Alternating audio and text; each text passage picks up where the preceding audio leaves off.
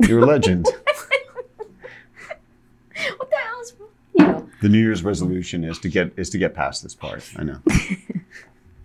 Welcome to Zero Fucks Given. I'm Krista DeLuca. Joined with me today is Carson Block and Freddie Brick. How are you guys? Doing well despite being joined with you. How was your holiday? It was good. I ate myself into oblivion. Is that a thing? I can't even. That doesn't even make. Okay. Well, you can eat your way out of Houston, since you've talked about how the women in Houston are so thin, and this is something that just never actually resonated as accurate or true, given that Houston is generally on. Let's talk about this. I feel like you haven't gotten enough sleep today. He got his 5 hours. No, you did less than that. You know what? Because I ate a fucking big dinner last night. That's what happened to me, and I felt like fucking. Yeah. You know what? No, but that's why I woke up at 4. Dude, you know the real reason he's waking up at 4? Why? So I'm reading the Daily Mail, and there's pictures of like Mark Wahlberg shirtless, like looking ripped as usual. Mm-hmm. And there's this whole thing that this guy wakes up at 4. So I think Carson's realized like, hey, I'm getting all these compliments about like, looking good. God. If I want to take this shit to the next level, I got to start waking up at 4 a.m. So I think that's the real reason he's waking up at 4. So yeah. There's something to that if you want to be next level at whatever. I listened to this audiobook by a guy named David Goggins. It was published a few years ago. So a friend of mine came in town in October and said, it's fucking great, this amazing audiobook. And the audiobook's better because in between chapters where the ghostwriters reading it, they do a podcast discussing each chapter. So the book is called Can't Hurt Me. And this guy, incredible life story. The first 2 to 3 chapters are really hard. Like he came from Buffalo, New York. His father beat the shit out of him, his mother, his older brother.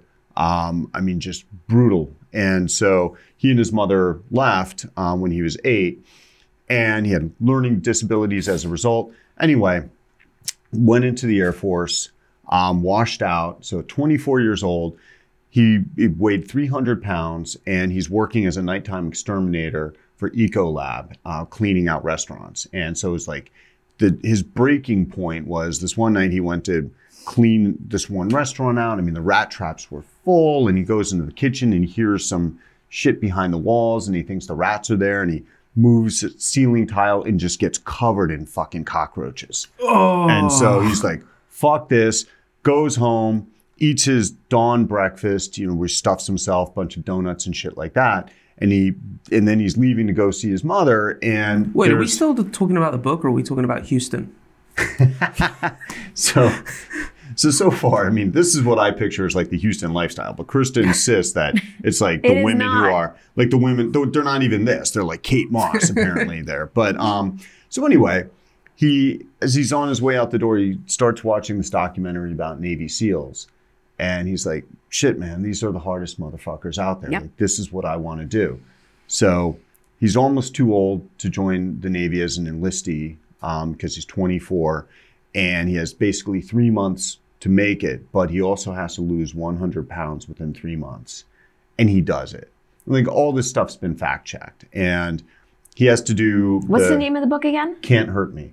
And it's incredible. So it's this whole thing is as he goes through... I actually just gave it to my wife for Christmas, the written version. So it's like one of these books. It's actually very profound. And if you listen to it while working out, it's one of these things where you're like not going to stop because you feel like such a fucking pussy when you hear about him like, running marathons on broken feet, ultra marathons on broken feet. As you were working out? Well, I did for a while, but then it ended. So he just released another one that I just started listening to yesterday. But anyway, one of the points that he makes, actually, I just Can't Hurt Me Again? It's called buy my second book. Really can't hurt me. Yeah, I know, seriously.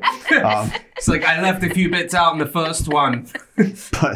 But anyway, this time he's famous now. So he's got like an intro by, I need to The read Rock this. and Joe Rogan also. So this dude's like blown up in fame. And but anyway, he makes this point about getting up at 4 a.m. and just how it's this time when you can be super productive. So, and when I used to wake up at that time, I found that to be true. But today was accidental. Does the same hold true for if you haven't gone to sleep yet? Is that like the same? Have you not gone to sleep? No, I have gone to sleep. I mean, you do look a think I little could- tired. Oh, shut the fuck up. Seriously though, like, do you think it's the same thing? Like, if you were like that hardcore at raving, and you were like, "Yeah, man, I'm just like not gonna stop the party. Dude, I lapped myself, man. I'm hard. Take this, Gogan. I haven't been asleep yet, bitch." Just lapping the clock. Yeah. Yeah, I don't feel like that's the same productivity. And yeah. Not the same level What does of he say about productivity. going to bed at 8 o'clock, pussy? Is he just like, you know? Yeah, you well, have to- I'm sure he goes Yeah. to bed early. How I old bet is he this goes guy? to bed early. Well, I have he's questions. actually I think he's just about the exact same age I am. So Okay. he retired from. So he's an old He fuck. retired from the Navy just a few 45. years ago. Yeah, like ish. Okay. So To put this all into context, you're though, older than I am. I'm a really You got a old fucking fuck. 5 handle on that shit. But to put this all and into looking context, fucking great. How are you all- going to relate to our demographic? So we learned that our key demographic is 25 to 34.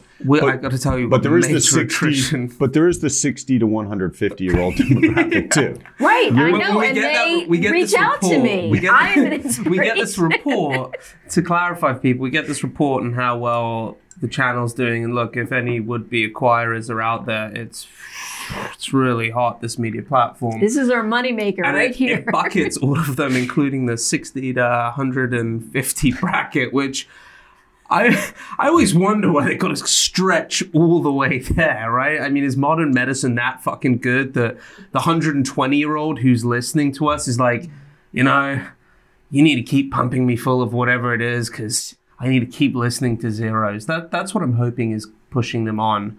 I think the intros make them feel a little less bad about their dementia. Yeah, it's But back to Navy SEALs. I remember you were once on a weekend away trip. Okay, I don't ever. I thought you were going to say. I remember you were once going to do something Navy SEAls. I'm like, no, I wasn't. Never, ever said that in my life. We did have an intern who claimed went to he Navy was SEAls summer camp. Yeah, Navy sleepaway SEAL. camp. Yeah, and 3,000 after- push-ups a day that he could never replicate in real life. Well, the best was after he described the several hours of concurrent exercise. We were like, I think that's about 34 hours he's described in a single day. So he's not good at math or lying. But I remember you did say you were sat with a bunch of dudes once as a Navy SEAL. Was describing some of the activities they've been getting up to. No. So I'll tell you about this. Yeah. I wasn't there. This was secondhand Okay, information, but it was well-known guy in finance, had an annual thing, and there was a Navy SEAL there. The guy who wrote the book No Easy Day, pseudonym Mark Owen. Mm-hmm. So he's the guy who took credit for killing bin Laden. And so apparently Mark Owen, I think his real name is Matt Bissonette. So Bissonette was saying that, and he's on SEAL Team 6, so they get the most intense shit. The really tough thing about being a SEAL is that you never know when you're going to get called, right? So you're at home, you're socializing, you get a text, your phone rings, you're told, hey, be at the base in 4 hours, ready to deploy. And you leave your family and you don't know, where am I going? When am I coming back? Am I coming back? And he's just saying that that's mentally the hardest part. And this one guy who was there listening, finance dude, goes, yeah, that's a lot like trading. no. This is such a douche-filled fucking industry. I mean, there are so many there's no fucking question douches there. in this industry. Oh, so many. No, like we're not even close. Yeah. Honestly, Like, if you we're were not that even close. douchey, I would never. We're work thinking with that a lot of the time that like I this got to is get a a lot better like, jet card to be a bigger douche. Like it's embarrassing. you. You don't even have that jet card anymore, do you? But you have some nice cufflinks. Oh, dude, that was the best ever. That was like peak VC. So Carson signs up for the Uber jet card, basically. What was it called, that thing? Man. Something. I can't remember remember. what the fuck it Wheels off or something. It was so well, let's distinguish. Yeah. That's not a jet car. No. No. So like I have a jet car, No. but it's like This was Okay. great. This was but like, this is supposed to if be. there's room in the baggage area, you can go in, card. No. Okay, you're getting it confused with something else. No, what this was, they operated private jet flight, or they operated a private jet, like a G4, coast to coast. And so they said, yeah, we'll schedule these flights kind of based on demand. And we also have them regularly scheduled. And if there's seats available, then you can hop on. You pay, one fee up front per year. I don't know, it's like $25,000 or something like that. And you get to fly in this private jet. And so like, okay, that might be cool. I'll try it. So I sign up. And turns out the schedule sucks. Like there's never. Yeah, that's right. It's never when I want to travel. bad. And then it's like got on there, and I had never flown like a G4 or whatever, and they actually don't have TV screens. So you have to bring your own. You have to bring your own entertainment, and then. It's awkward because they'll assign you which seat you get, but some people get assigned the couch, and there's no table there, and you're kind of like, really? and you're like sitting sideways the whole flight with no table if you're on that, and it's just Sliding into the person next to you. and it This is occurred. awkward. It occurred to me it's basically just for millennials to take selfies on and post to social media. Like that's the value you would get out of this. It's like, dude, I'm flying private. Like, these are my friends. Like, who the fuck are you, dude? Like, why am I in your picture?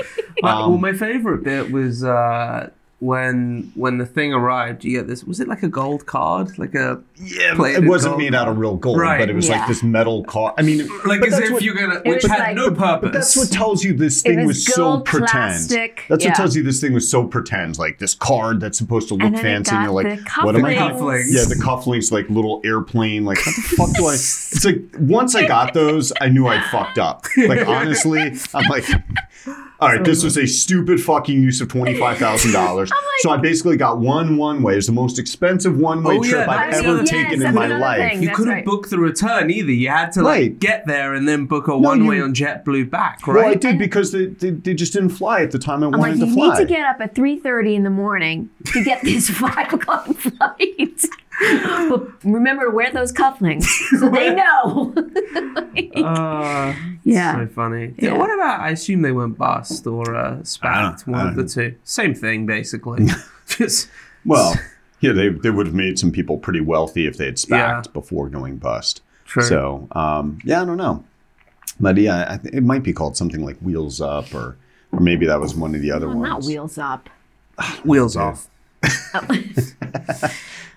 Anyway, So it's cool. Like we actually had an agenda to discuss, and we're nowhere near it. Yeah, that's no. that's always a good sign. our first item is favorite news of 2022, or from 2022. Excuse me. It could be of 2022 as Okay. well. It's not like being joined with, as in conjoined. It's okay to use that preposition. It's unfair because there's such a clear winner here. Okay. What's the clear winner? The grandmother? The grandmother. I don't think you agree. Well, I was actually going to take kind of a serious approach. I know you're way too I'm taking serious. a serious approach. I mean, I think that was, I gotta tell you, like, when I read that You were story, crying. I was I crying, know. laughing. I know. It was like- really. That's why I was like, hands Okay. down. This is. But if we change the criterion, Okay. which news story of 2022 caused you to experience the most Schadenfreude? I haven't had enough coffee for that. Really? Like that's you need coffee to Yeah, answer that fucking question? Well, of the items that we've discussed on the or podcast, things that we haven't discussed. Okay. Like what caused you to experience the most Because I like let's be honest, I already- when you're in this business, you're Yeah.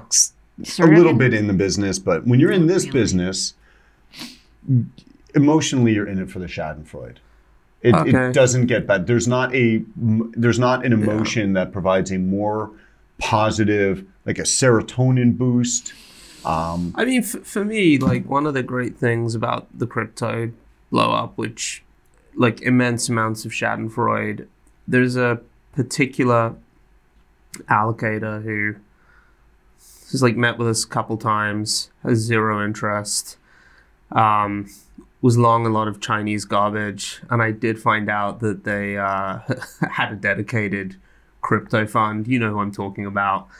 So, like, knowing that they were on the other side of pretty much every blow up that's happened over the last at least 5 years, It warmed your heart. was Schadenfreude inducing. That was actually the part of the crypto thing that I kind of enjoyed, like knowing some of the people on the other side. All right. So I'm going to go for a triple play because I'm Okay. going to talk about He was past, really present, prepared on this. future. Okay, wow. So you this will Whoa. tie in. we know who was preparing at this- 4 a.m. Oh, yeah. This will tie in This guy. predictions Okay. with, I guess I woke up at 4 a.m. because I was just nervous that didn't have shit to talk about.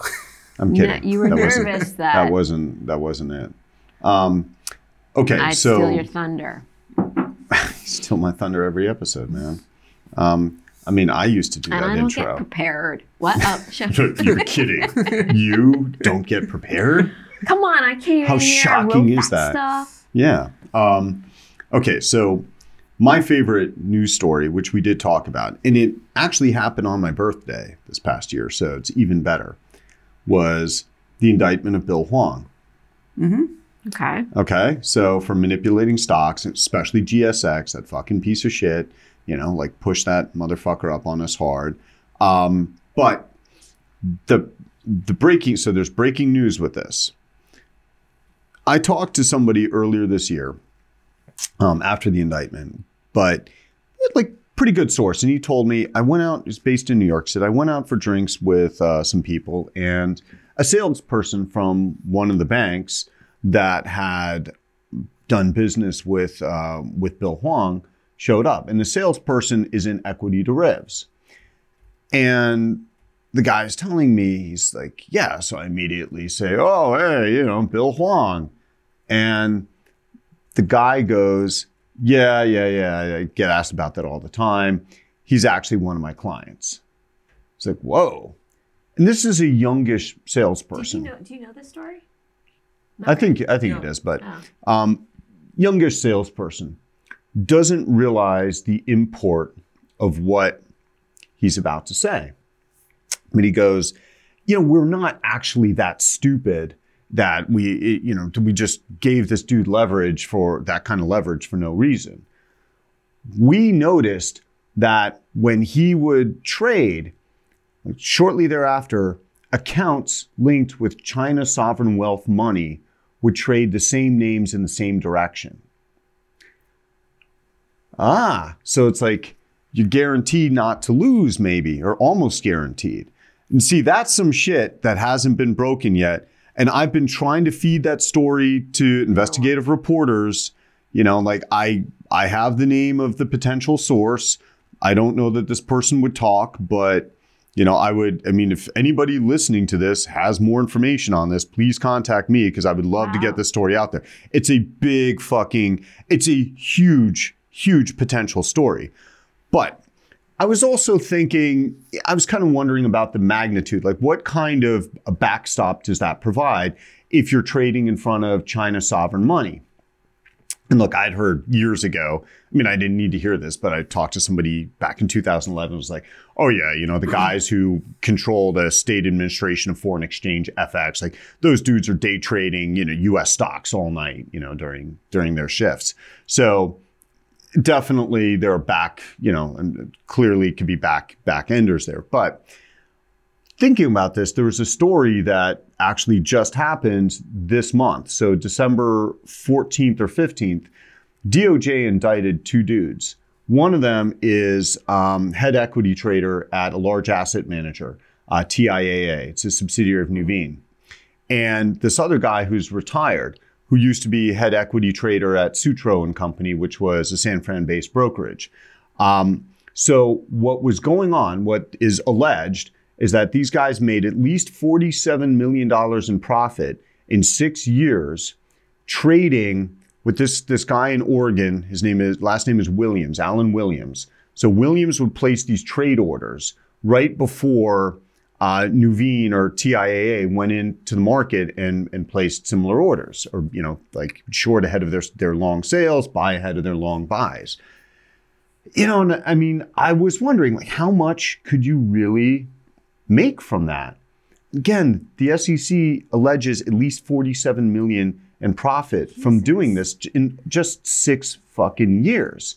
Now, bringing that back to the Bill Huang thing, if that's accurate information, so look, I mean, it's alleged at this point, and they're, I've not been able to confirm it, but in any event, like, there's real money that can be made, but I suspect that there's more complicity than this. I read both the DOJ indictment and the SEC complaint, and it doesn't, neither alleges that the traders on the TIA side traded aggressively in order to move the price of the stock. But now I'm thinking back, and I was pointed to the story by a friend of mine who he used to be a sales trader during the .com days and thereafter. And we were sharing a little bit of sell side perspective, because back then I was working with my father, and he was in institutional sales. And I mean, I remember his one of the largest asset managers on earth, like a household name asset manager, when they would buy stocks that he had recommendations, like buy recommendations on, they would buy the fuck out of it. And my father and I used to sit there and marvel at how bad they were at trading. Just this is actually a firm that is so large, it has dedicated traders who are separate from the PMs. Most of my father's clients, the PM is doing the trading. And so you could see a guy like that who has to bifurcate his duties, being kind of lazy and just, being aggressive in buying or selling. But when you have dedicated traders, like, what the fuck is their job other than to make sure you get the best pricing or the firm gets the best pricing? But they would buy the shit out of these things sometimes. So I'm telling that to my buddy who said, yeah, man, I used to see that too from some big clients. And he was at a small broker, and he told me, like, when this one story happened, he's like, look, it wasn't Goldman Sachs, it wasn't Morgan Stanley. And I got one dude with a big asset manager coming into me one day saying, I want to buy 42 million shares of Sun Microsystems. Like, you would never, ever, ever, ever share that kind of size with a trader. So obviously he brought it to him, wanting the guy to tell everybody, and like front run it and push the stock. So I'm thinking that this scam of buy-side guys who are trading for huge asset managers, and they've got somebody on the outside who's like the rat hole, and they're front-running these orders. And the second leg that, like I said, that the DOJ and SEC complaint and indictment don't get into, but I bet there's deliberate aggressive behavior by these traders to really move the stock prices because they have economics with somebody on the outside. I bet this goes back decades. Yeah. I bet it's wide fucking spread. Yeah. And so prediction for 2023, I bet we see more of these prosecutions go down. Happen. Huh.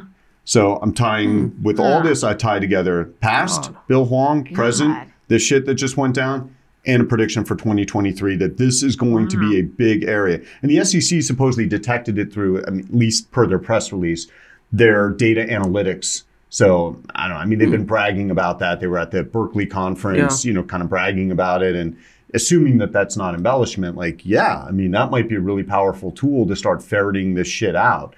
And I bet a lot more shoes will drop in 2023 on that front. I mean, it doesn't shock me that a practice that illegal or aggressive be going on, because I mean, it's quite well known that what a lot of buy side traders at these large houses, I mean, they weren't paid a fortune, right? Typically, but it was, and there's like numerous books where this is detailed. It's quite well known. They'd be like, all right, I'm going to go to Switzerland for the weekend, take the wife away, blah, blah, blah. Like, and then on Monday morning, they just call the bank up and be like, look, I ran up like 15 grand tab this weekend. Like, you're going to pick it up.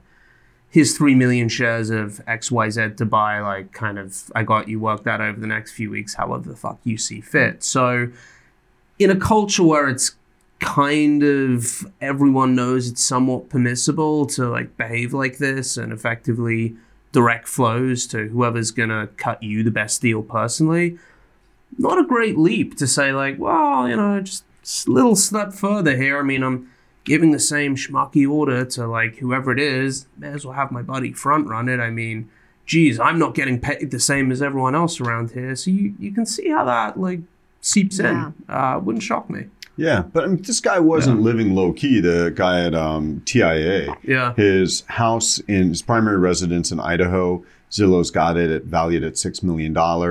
And in the indictment, they're seeking forfeiture of these various real estate holdings. I mean, he's got residential real estate worth, probably, 12 to 15 million in total, it seems. So, Jeez. Guy wasn't being like terribly Subtle low key about things here. But yeah, it's interesting. It's also one of these other manifestations of. So I also had recently, because it's the holidays, I caught up with a guy who's a son of a person who used to be the principal at where my father last worked when he worked at an investment bank. And it was a small investment bank, M.H. Meyerson and Company. They were, by number of stocks they made markets in, they were like the second largest market maker on NASDAQ in the 90s. They did the Stratton Oakmont IPO. They did the Stratton Oakmont IPO. We, to be clear, if anyone has a copy of that prospectus, we are on the lookout for that prospectus. I think that'd be a nice collector's item. Yes, I heard that somehow or another those were never available within Meyerson at the time of the IPO. But in any event, it's, Meyerson did not operate on the level of Stratton Oakmont. I spent a few summers there. I don't think it was that level. It was a lot of fun, though. How many guys had vowels? Is the last letter. This is the way these trading rooms used to be. So it was cool. Were you interning for them? Well, my father was head of the institutional. My father was the institutional department. Both equity research and institutional sales. But the trading rooms global head. Yeah, the trading rooms were so fun back then, like in the 90s and earlier, right? It's like all these people just had high school diplomas. They were Italian, Irish, and Jews. And they would just scream at each other all day. And it was actually a really fun environment to be around. And so what ended up happening as NASDAQ basically, I think it was, I don't know if it's FINRA or the SEC, forced spreads and commissions to compress. These guys couldn't compete. The industry consolidated. And this relates to what I was just talking about, because on the surface, it's like, oh, okay, well, things are much more professional. Now we have this huge UBS trading room in Stamford, Connecticut, and everybody works there has an MBA from a top school. It's none of these, like Irish guys like losing their shit, who just had like GEDs or something. And, we have an HR department. So when somebody grabs ass, like, there's a little bit of a, paper trail here about that. Okay, great. You made it professional. You almost took down the whole global fucking financial system through this consolidation. And it might seem cleaner, but it wasn't. And so now when we look at this story here with large asset managers, well, what I think is a story, it's like, yeah, there's so many reasons why consolidation in the asset management industry is unhealthy for markets. And but at the SEC, they just keep piling on more, regulations and shit. One of my predictions for 2023 is that we're going to have to start doing quarterly attestations on like crypto, so like add 2 or 3 like boxes that we'll have to tick every fucking quarter on that for no reason. But all of that shit helps drive the consolidation. And so on the surface, the asset management business seems to be more professional and has this sheen. Like we are like the M.H. Meyersons of the asset management business, all right? Like that's kind of where we are. And we are definitely outliers in terms of appearance. And everybody wants to seem buttoned down and professional.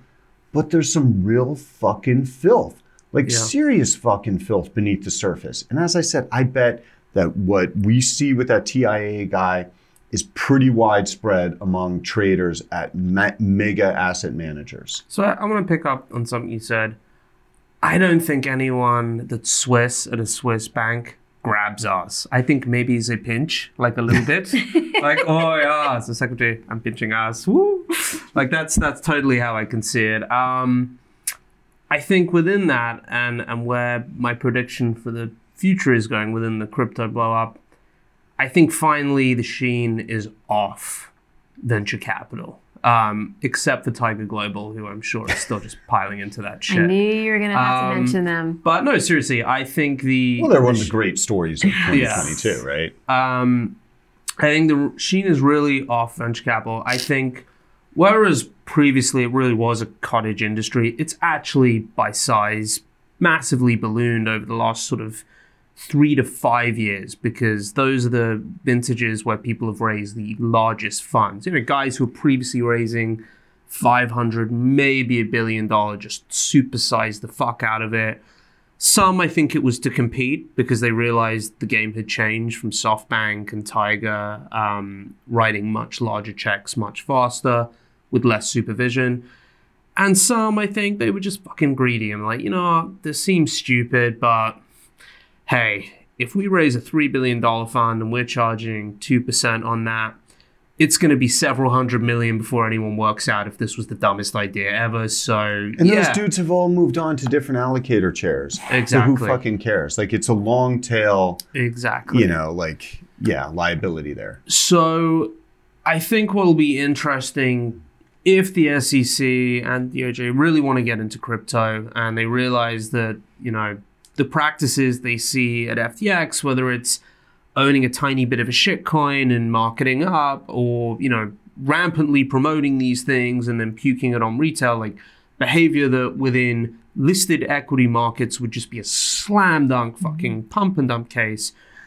I think if they get under the hood of some of these VCs and they really have the appetite to do it, I think we're going to see some pretty significant security manipulation cases amongst the VC community. Now, whether they have the appetite to do that and to get into those places, I don't know. But I suspect if they do, and we start to see some subpoenas amongst, the most blue chip, well-heeled VC guys on the block, I think that could really change the landscape. And I see that as a boom in compliance box ticking software for 2023 and beyond. So if you are looking for a potential area of growth in VC, it's software for VCs to do box checking. I think that'll be a massive growth area, as they're all like clicking, like, did you manipulate any crypto this quarter? No, we did not.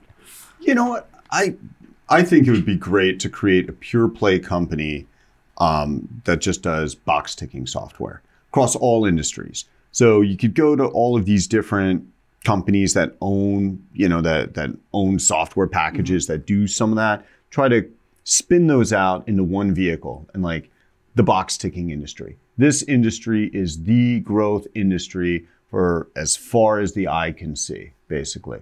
Especially, and it's counter-cyclical too, because the more things take a shit, the more call there is to regulators do something about it. So the more boxes that get created that have to be ticked. So I want to do this. I want to consolidate the box ticking industry. I can go one better. So you've got all these shitty delivery companies that are losing a fortune delivering food to you because it's a structurally unprofitable business. We just add onto the existing infrastructure box ticking. They actually now will deliver a box to your office and you tick it, and then they're like, oh, and by the way, here's your food. So you can massively overcharge because it's now like a corporate compliance cost. Especially because there's no, none of these boxes would be delivered just one by one. Right. We're on a quarterly basis. I feel like we get about 25 boxes we have to tick, right, per person, more or less. And so, if we expand that to crypto, it'll go to 30 boxes. You can make these big boxes, big trucks, electric trucks to make it green. ESG element to this as well. You take all the boxes from Christmas and the presents you just unwrapped and opened, and you just recycle the boxes straight into box ticking. Speaking of which, I was over at some friends last night and they had a phenomenal idea for how to make children be more compliant. Now, you have kids. Compliant as in ticking boxes? Just generally. Or listening to parents? So listening to parents. Okay. So they were sitting and I was like, wow, guys, they had one present left around the tree. And I was like, oh, who's that for? Someone who didn't show up. They're like, no, that's that was just an empty box that we just kind of wrapped because we had a bit of space, whatever. I'm like, oh, okay. And they're like, I've had a really good idea. What if every year you have one present under the tree and you wrap it in, say, blue, and that the blue wrapped present is an empty box. And when your kids are misbehaving, you're like, right, that's it. I'm throwing your presents in the fire. and you just take the one that you know is an empty box and you throw it in the fire and you do it one fucking time just to show them that like you are prepared to go. And they're like, no! Like they're absolutely devastated. They think you took a real present and threw it in the fire. Huh. I think that's dope parenting. That's pretty good. I thought Yeah. you were going to, you say, okay, here's this present from Santa, and they open it up and it's empty. And then you're supposed to say, well, at least it wasn't coal. Now think about throwing a coal-laden box into the fire and like it explodes.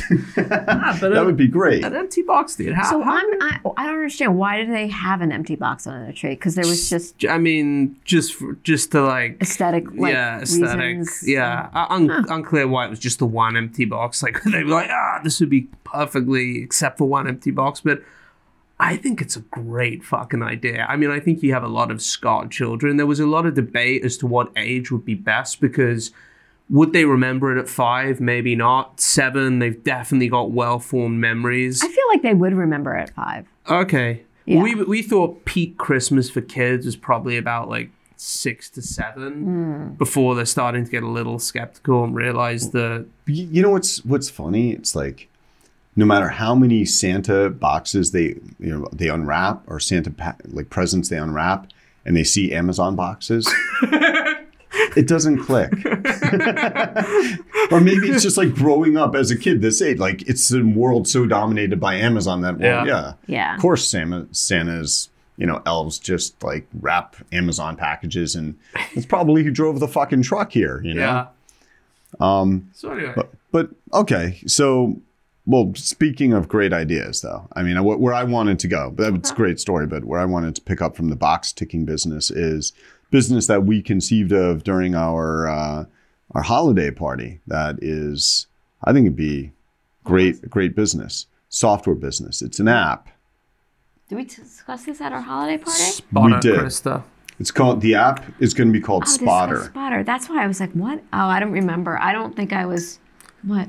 She was, Well, you were there. You were participating in conversation. Yeah. You You just fucked. just up. another Whatever. self-imposed I had a good memory time. wipe. You would have had a better time if you remembered this. Yeah. Okay, so this came about because it's rumored that Gordon Ramsay didn't really try to kill himself, that it was autoerotic asphyxiation. No, not Gordon Wait, Ramsay. what? Anthony Bourdain. I was like, what? Oh, whatever. I don't know, man. I don't watch any of those shows. Like Gordon Ramsay tried to kill himself? Okay. Well, he's into autoerotic asphyxiation too. Just more That successful. makes sense. Well, hasn't yet failed. You're successful Anthony, till you're what's not. his name? Anthony Bourdain. Bourdain. Right. That it was actually like An the accident. rumor is that he jerked himself to death, and so that of course brought up Michael Hutchins of In Excess, who apparently that's why he died was Lord Screaming Such. I mean like Head of the Monster Raving Loony Party in the UK. Yeah, it's. I have no idea what that means, but I'm just picturing the sadness of this, dying alone in a hotel room. Yeah. You haven't come yet, so I guess you can't get yourself down, and you're hanging, and maybe that last millisecond there's like a realization that This was a bad idea. Nobody should have to asphyxiate themselves for an orgasm alone. Okay, I'm sure there would be a community of people out there who are into this, Right. if they could actually bring themselves to admit that they're Right. into this. So, Spotter, you want to do this, but you need somebody to help. You need a spotter. You need a somebody. spotter. You need Right. somebody who's going Who to came up revive with you. this?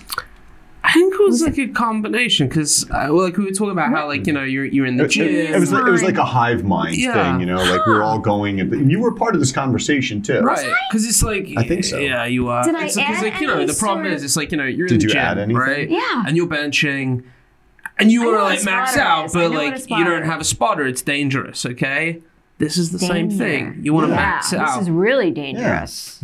Yeah, I mean, it's like, right. And you don't want to have to reset, like, because you're a little conservative, the whole thing is like supposed to, reminds me of that movie Flatliners from the 80s when they wanted to see what it was like when they died, like how long could you have your heart stop before it was med students. Huh. It was probably really a proxy for autoerotic asphyxiation. Right. But anyway, I think that shit hot, man. 2023 spotter. Well, so the idea is, I guess a bunch of questions because it has some similar social elements to Puba, which was an earlier, still unfunded Chase Coleman, if you're listening. Brilliant idea we had in the... I mean, all we had to do was send a business plan. Like they were just like shooting money out of a cannon at every business plan. I gotta tell you, about a year ago, I don't even think you had to send a business plan. I just think you had to send a body along that was like in its 20s and be like, I would like money. But I love the idea of... I mean, Chase Coleman could identify with like not wanting to take a shit in a public restroom. 100%. Like this guy would, I get it. Yeah, that guy would keep his shit tight, no doubt. But yeah, I love the idea of like, turn up, my spotter's arrived and, you're ready with your trousers off and you're just going through like, do I want a clementine or a mandarin today? What am I going? An orange? That's good. That's good. Yeah, I like that. Let's go for it. You've got your ligature all picked out, like nicely kind of open the closet and you've got like a bunch of women's stockings hanging up, just working out what you're going to use. So, I like the idea. Maybe the spotter turns up with some oranges. If you're out, you're like, oh yeah, bro, if you could pick me up some oranges on the way, that'd be awesome. It would be great. Like if you're traveling and so they can show up with like a little step ladder, or... True. Yeah, they should definitely show up with a step ladder. And it makes it more ESG compliant, right? Because it's safety, really. Checking that box? Yeah. Yeah.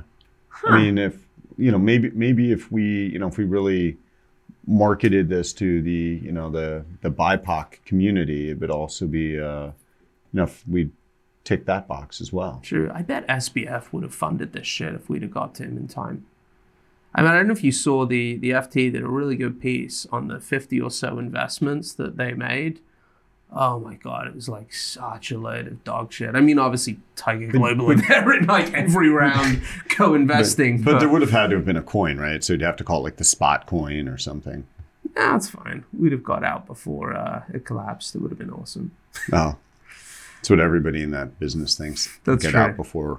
No, that's a lot of believers in that business. Sorry, That's I meant in the autoerotic Oh. asphyxiation. Get out before this collapse. Yeah. All right. Well, I don't know. I think that kind of caps the year, right? Yeah, Is I anything think so. else worth discussing this year? I don't know. Those last two items were yours, I think. Or no, were yours. Yeah. Oh, well, a great story from 2022 that we didn't touch on, but apparently Putin fell down some stairs a few weeks ago. Oh, yeah. Because he's, some might say he's quite ill, but others might say that somebody else was at fault. And Badly designed staircase. Right, badly designed staircase. So apparently when Putin fell, due to somebody else's negligence, he shit himself. So I gotta tell you, it was probably a bad day for Ukraine when that happened. That probably guaranteed some more missile carpet strikes. bombing. Yeah, totally. That fucking guy. I gotta say, I'm not sure this time next year he's still in power, and I assume that means he's no longer with us because it seems like whatever ailments he has are going downhill quite fast, and if that's really fucking with his head, which it seems to be quite clearly, including all the paranoia, I don't think the chef they call that guy who like Putin's chef, the guy who the Kremlin caterer who runs the Wagner group. Yeah, I don't think that guy's like waiting around while Putin fucks things up worse, and like whoever's sitting underneath Putin's a pretty bad dude. So I got to assume like he's gonna get pushed. I think before the year's out. That's my. Do you think Putin? So that with that paranoia you touched on, he's got that like 50-yard long conference table, so nobody can come sit near him. Do you think he starts avoiding all staircases now? Oh, absolutely. He turns his dasher into a bungalow. So I got to tell you, I think the logical off-ramp for him, if you look at someone else who's been pushed out of like a very prestigious role recently, Prince Harry. I think Putin's doing a Netflix special, sat in Montecito, just being like, yes, they really didn't care for my mental health. All that torture and stealing and having to be despotic for years, it was really playing with my mental health. So I feel like, and I really couldn't talk to anyone. I mean, my father, I had him killed. My mom, I had her killed. My ex-wife, I had her. Everyone around me I had to have killed. My therapist, I had killed. So I was really isolated, and things were very, very tough for me. I can totally see him like sitting in Montecito, Oprah being like, was there a time where you thought of reconciliation? No, I had them all killed. What are you talking about? So I think... The last one to go, his true confidant, was his carpenter. And his suit maker. So, yeah, that's where I see it cruising into for him. A Netflix special with Oprah in Montecito. That would be awesome. That'd be dope. That'd be a really good get. If she could get that interview, I think that would take her to the next level. Oh, Oprah will get it. Yeah. For sure. So that's the final prediction for 2023. Putin phase out with the Oprah interview. Oh, and I did make a second half of the year inflation prediction. You did? About halfway through the year. Yeah. I talked about what we had modeled second half of the year inflation to be. When? When Hugh Hendry was on, we thought we had No. It was before that. It might have been when Soren was on. Because I remember asking him what they had modeled for inflation in Japan and being very disappointed that they hadn't built such a model. But so anyway, I guess once those numbers come out for December, we can revisit it and see if my pulling shit out of my ass to be funny or try to be funny at that moment actually was kind of close to the mark. Okay. So there you have it, guys. That's all you need to know for 2023. That's it. Krista, you want to take us out? No, I hate when you say that. I don't want to. That's all you. I do the intro, He doesn't which is mean like so... Putin, just No. means more like, Take us out in the No, style of Vladimir Putin. I don't... when you're driving your car with like the dog in the back seat. do the intro, so I definitely can't end us Take well. us out in the style of Vladimir Putin. I don't know. How about, thank you to everybody. Yeah. Best Thank you. wishes for the... Well, wait till I'm done. You can... I think you'll be able to remember. Because we'll cut this bit, won't we? Best wishes for the new year. Yeah. Best wishes for the new year. Thank you for watching. Thank you so much for watching, all our millions of viewers. And when I say millions, I mean 17 viewers.